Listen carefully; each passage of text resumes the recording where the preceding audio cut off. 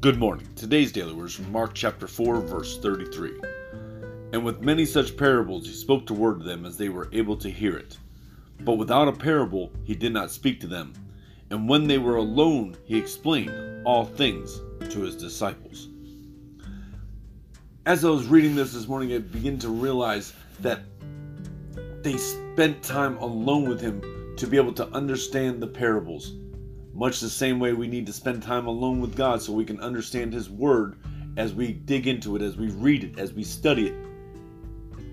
Let us begin today to make sure that we spend time alone with God. Once we get into the Word, spend time alone with God so that He can reveal what He wants us to see, and more than that, what He wants us to hear from His Word.